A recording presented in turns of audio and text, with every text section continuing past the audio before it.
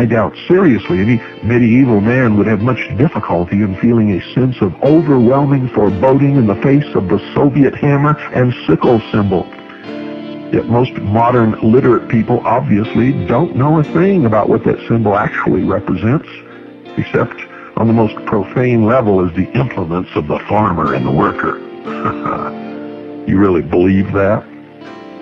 The sickle, ladies and gentlemen, symbolizes Saturn, also known as Kronos, Saturn, or as the Greeks called it, Demiurgos, the operating engineer of the universe, as opposed to the creator of that universe, Satan, Lucifer. In the reign of Saturn, we see exorbitant building and modeling activities, and this is reflected in the Masonic reference to their god as the big builder or architect. And their nickname, the Builders, who erected the Tower of Babel. All this sounds reasonably attractive. Many of us can appreciate magnificent buildings and splendid projects along those lines. But as usual, ladies and gentlemen, there's much more to it than this. You see, that's the exoteric interpretation. Underneath is the truth. How many of you drive Saturns? How many of you drive Mazdas? How many of you even know the origin of those names and what they stand for? This Saturnian Masonic edifice complex, not Oedipus, but edifice complex, ultimately is building against the grain, against nature. What's wrong with that? Well, you'll stick with me and you'll see. At the beginning, in the early eras, nature's forces were manipulated with a knowledge which required the greatest intimacy with her ways, as reflected in the various megalithic structures in the British Isles, Europe, and even ancient America. There's even beauty, simplicity, and power in this early architecture. And modern enthusiasts have mistaken the knowledge and the sensitivity to natural forces intrinsic to this ancient technology as indicative of a positive force at work. But actually, with some crucial exceptions, the rise of the megaliths marked the rise of the Hermetic Academy into its dominant physical phase. The theory is that the megaliths pin down natural forces, helping to subdue nature's most savage furies. We marvel today at the Hoover Dam, but that symbol Latin construction is but a crude parody of the technology of the megaliths, which helped to dam the wildest forces of nature. The construction of these megaliths, heralded by New Age types as marvels of ancient ingenuity and cooperation with nature, are actually the first physical evidence of the end of Eden, of that period on earth when humanity lived as the servants and friends of God's natural creation, as nomads and hunter-gatherers. You see, the great error of modern enthusiasts for what they regard as the magical, Merlin-esque, harmonious time of the Druids and Stonehenge in ancient Egypt is ignorance of the fact that the historical period they idolize was itself immersed in a tampering technology and materialism, which essentially marked a revolutionary break. A break. The cutting off. The severing of man's relation with the natural order. Well, what is wrong with that, you say? Well, according to John Mitchell, he said, the first revolution of Olympus marks the first deviation from the primeval ways of men presided over by Cronus, otherwise Saturn. End quote. Saturn is Lucifer, Satan. And this revolution marks the end of man's Edenic relationship with the natural world. You never understood it before, did you? I hope you're beginning to now. Henceforward, man is alienated from nature by means of the Saturnian Sith which symbolizes the sense of separation from God's natural creation that man experienced after the fall. You see how simple it all really is? And it really is. That simple, ladies and gentlemen. Don't go away. I'll be right back. Ladies and gentlemen, man began his peregrination away from Eden through his conceit that he would become as God. Remember what happened in the Garden of Eden? God told Adam and Eve to tend the garden. Don't eat of the tree of the knowledge of good and evil. He commanded them not to. And he told them what would happen if they did. If ye do, ye will surely die. Lucifer, through his agent Satan, seduced Eve and told her, God lied to you. He's hiding your true nature. He doesn't want you to know that if you eat of the fruit of the tree of the knowledge of good and evil, you too will become as gods. And Eve, in turn, seduced Adam. That's the story in the book of Genesis. Now, I'm not telling any of you to believe any of this. I am teaching you the esoteric knowledge of the mysteries. And in these mystery schools and mystery religions, they believe that Lucifer was the good one and God, Jehovah, was the bad one, because he was holding man enslaved in the chains, the bonds of ignorance in this Garden of Eden. Lucifer, through his agent Satan, set man free, knocked off the chains with the gift of knowledge. And through the use of this gift of knowledge, man himself will become God. That is the story. And so many people fall for this deception. For no man, I can assure you, will ever be God. Ever. No part can ever be equal to or greater than the whole. That's one of the greatest lessons you can ever learn. You think you could pick up a bushel of apples, squeeze them together and make the original tree from which they came? No.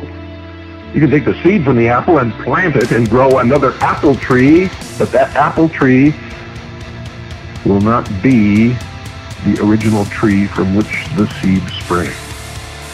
Never. Not ever in a million years.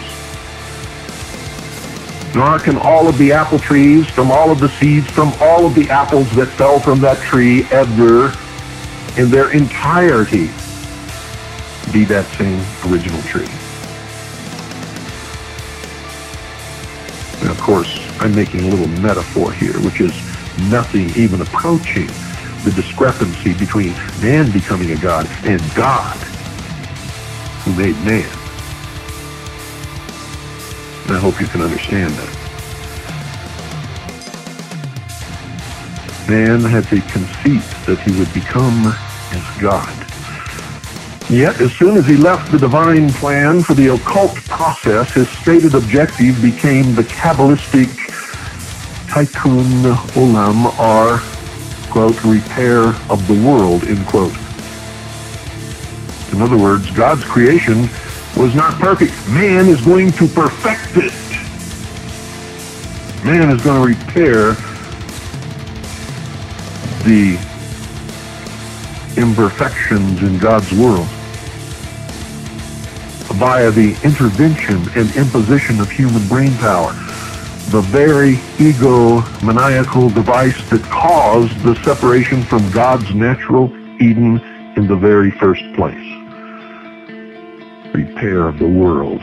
Indeed, a world the Kabbalists had only just ruined. Repair the world? Man can't even repair himself. I don't know any man that's perfect. I don't know any man that hasn't had problems.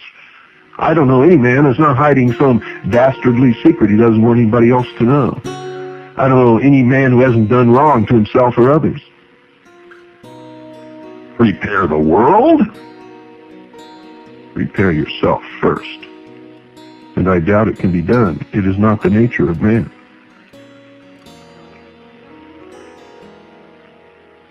After the Saturnian division, Hermetic man saw himself as separate and inevitably above nature, though always quick to identify himself as nature's benign shepherd. Oh, what a deception this is. This mighty occult shepherd king figure has emerged in history under the forms of Arthur, Merlin, Pendragon, Prester John, John F. Kennedy, and many others. He is the personification of the manipulation of nature by secret technology on behalf of a secret hierarchy, which, if known at all, is always careful to present itself as the supreme friend of divine creation.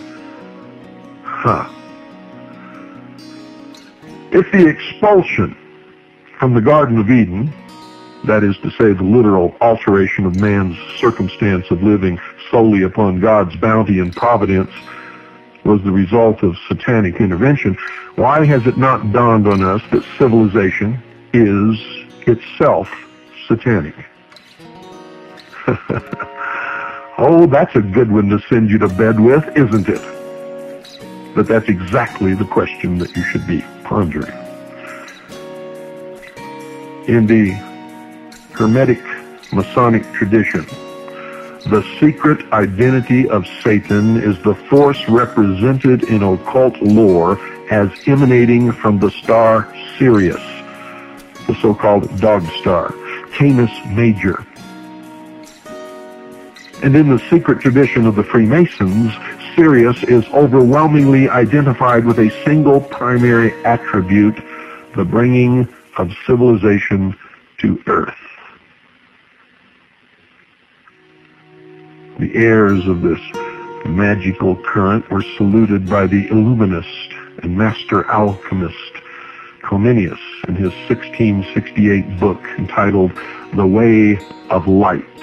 Remember, Lucifer is the fallen angel of light. The book was dedicated to the first scientific organization in Western history, Britain's August Royal Society. In it, Comenius addressed the first formal scientists as, quote, Illuminati, end quote, and outlined their scientific purpose, quote, which is to secure the empire of the human mind over matter, end quote. And I've had so many people call me or write me and deny the very existence of the Illuminati. In a key Rosicrucian description of the city of Utopia, it is shown to be dominated, ladies and gentlemen, by science and mechanics, and more ominously by the medical dissection of cadavers, in other words, by the hyper-analytical obsession of rationalism with dead matter and measurement. The utopian city of the Rosicrucians is before us today. New York and Los Angeles, Babylon the Great. And it was planned in 1668 and long, long before. You see, we have forgotten the depth of the roots of the modern disease. We have accepted the pop-pap that anything that predated the more obvious rapacity of modern industrial pollution was natural or magical. The notion of magic being identified with the pristine. Hence, we have denied ourselves knowledge of the beginning of the rise of the cryptocracy. John Mitchell said, quote, "It is their immediate concern, having eaten of the tree of knowledge, to apply all their newly acquired arts to constructing a facsimile of the garden, a model paradise," end quote. But you see, they just don't get it. There was already an architecture prior to man's imposition of his structures and inventions. This was the architecture of the natural landscape as shaped by God. To claim that to have left it as it was would have been barbarous and backward is symptomatic of the diseased occult mind and its gigantic egotistical pathology. I have never in my life seen anything ever built or rendered by the hand of man that ever equaled the absolute breathtaking beauty of the natural scape.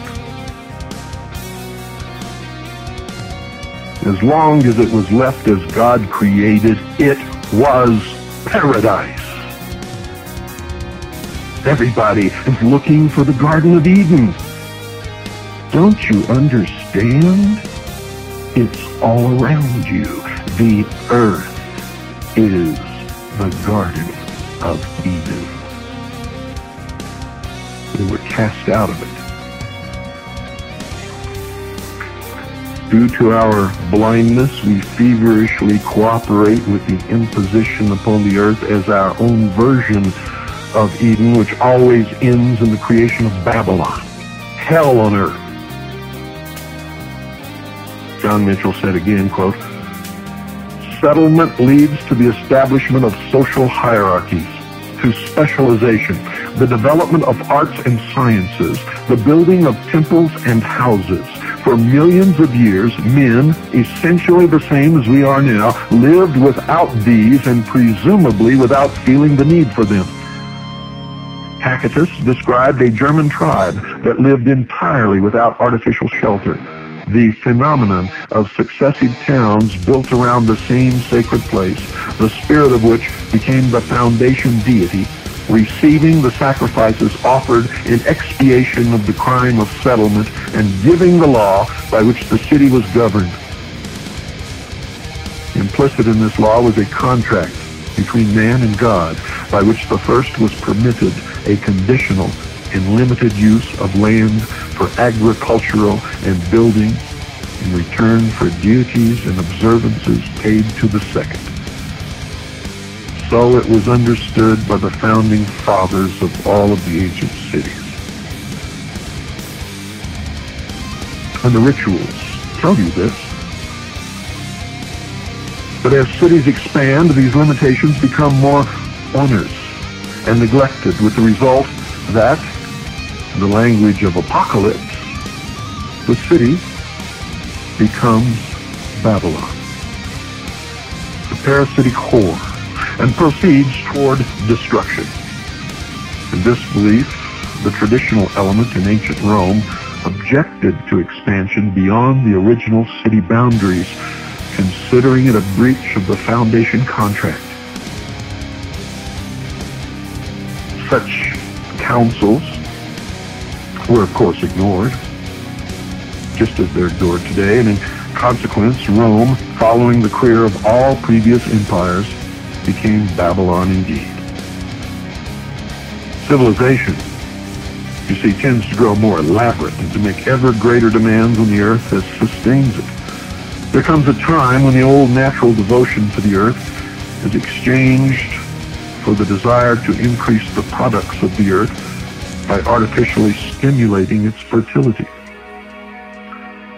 This stage is marked in history by the appearance of sun gods, divinities of reason, intellect, and centralized government, whose legends refer always to their victories over dragons, in effect, nature. The dragon is sometimes representative of self. The battle in the mind. When St. George was said to have slain the dragon, he overcame himself. This policy of artificially increasing the earth's fertility and multiplying the gifts of its spirit instead of accepting what is given by nature is evident in the staking of the earth in symbolism, as is seen in the motif of the knight spearing the dragon, which is sometimes viewed as the pinnacle of the victory of light over dark. How many times have you heard Clinton say that? There's a great battle between the forces of light over the forces of darkness.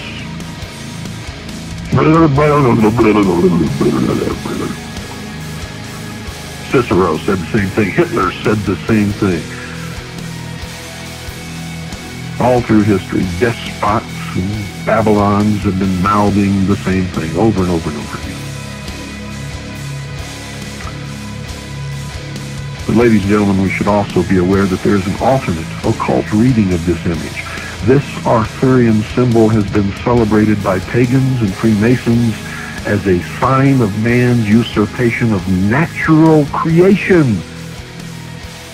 The staking process is seen by them as a means to pin down the heretofore flowing character of the energy of creation so as to be harnessed and bled by Stonehenge-like technology in order to give greater and greater resources to man.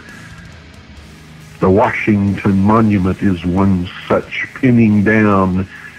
It is the phallus of Osiris, the generative force, capturing the creative energy for man's use.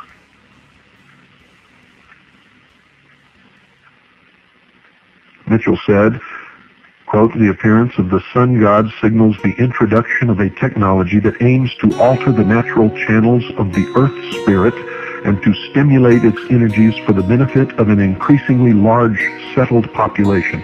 From all that has recently been discovered about the scientific knowledge and methods of the megalith builders, it appears that their system was in the magical tradition of Egypt, Babylon, and the ancient East. At Delphi, by spearing the serpent and localizing its energies, Apollo raised the productivity of the oracle. Every ancient standing stone is like the omphalos in the temple of Apollo, driven into the head of the telluric serpent current, fixing and augmenting the earth energies which had formerly fluctuated. Yet in the end, the system became onerous and ineffective, demanding at least as much from the people as it gave in return. Here is revealed the inevitable betrayal by the institutionalized system of technology of the people who have come to depend upon it. The land had become more productive, the people richer and more numerous, until, under the influence of cyclical changes in the heavens, the flow began to withdraw from the temples and take other paths. The latter-day priests, having neglected the principles of the old astronomical science by which the temples were first sited and planned, and no longer sensitive to the earth's spiritual energies, could only resort to more frantic invocations, attended by ever-increasing sacrifice in attempts to repeat the former results, and thus followed, as it has on many occasions and in many places over the world, a reaction against the artificial and ever more futile proceedings of the magicians and a return to simpler ways, end quote. We will continue this tomorrow night. Good night, ladies and gentlemen, and God bless each and every single one of you.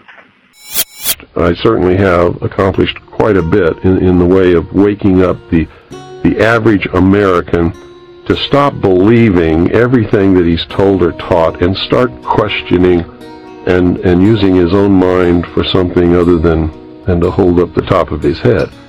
And I think that's happening. I think people are beginning to question and think and arrive at their own conclusions today a lot more than they ever have in history. Trusting people is what got us in this situation. And the whole concept that imperfect man can rule other imperfect men and it's going to turn out all right is the most ludicrous proposition that I've ever heard in my life. I think there are a number of people that agree with what you say, who are aware of some of these facts. Again, the question to ask is, given that there may be ills and abuses on the part of the government today, what would be something that a person interested in seeing change could do? What sort of advice would you give somebody who wanted to have an effect for the better, who would want to influence events so that we would begin moving towards a change? There are only two possible avenues of change at the present time. One is civil war, which we are heading toward right now. We are rushing toward a civil war in this country. And I foresee that that is probably the most reasonable expectation that we can see happening. Not that I want it to happen. Not that a civil war is reasonable.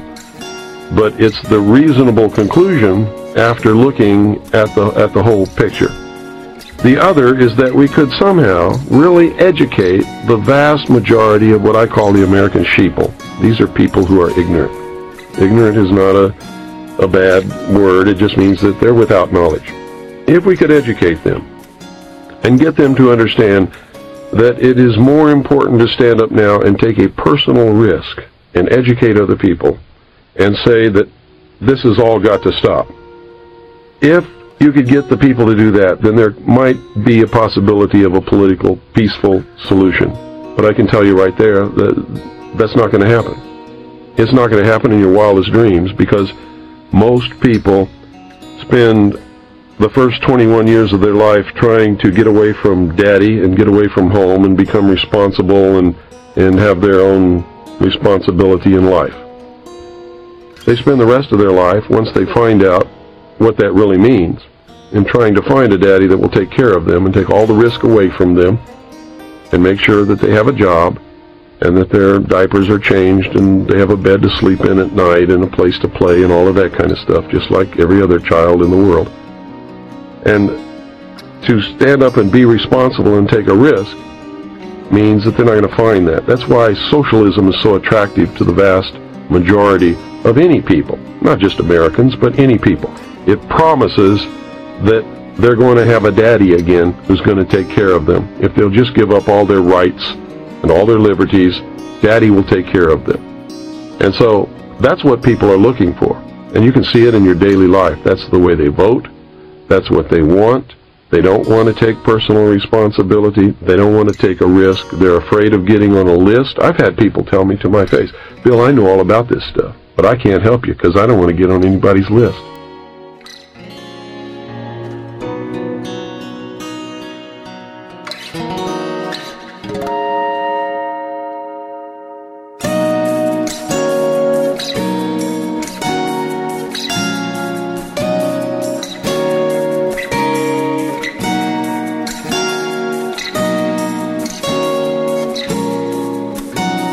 Thank you for tuning in to this episode of the Vonu Podcast. VonuPodcast.com. Please check out the Free Republic of Pasnia, the Self-Liberator's Paradise, Pasnia.com.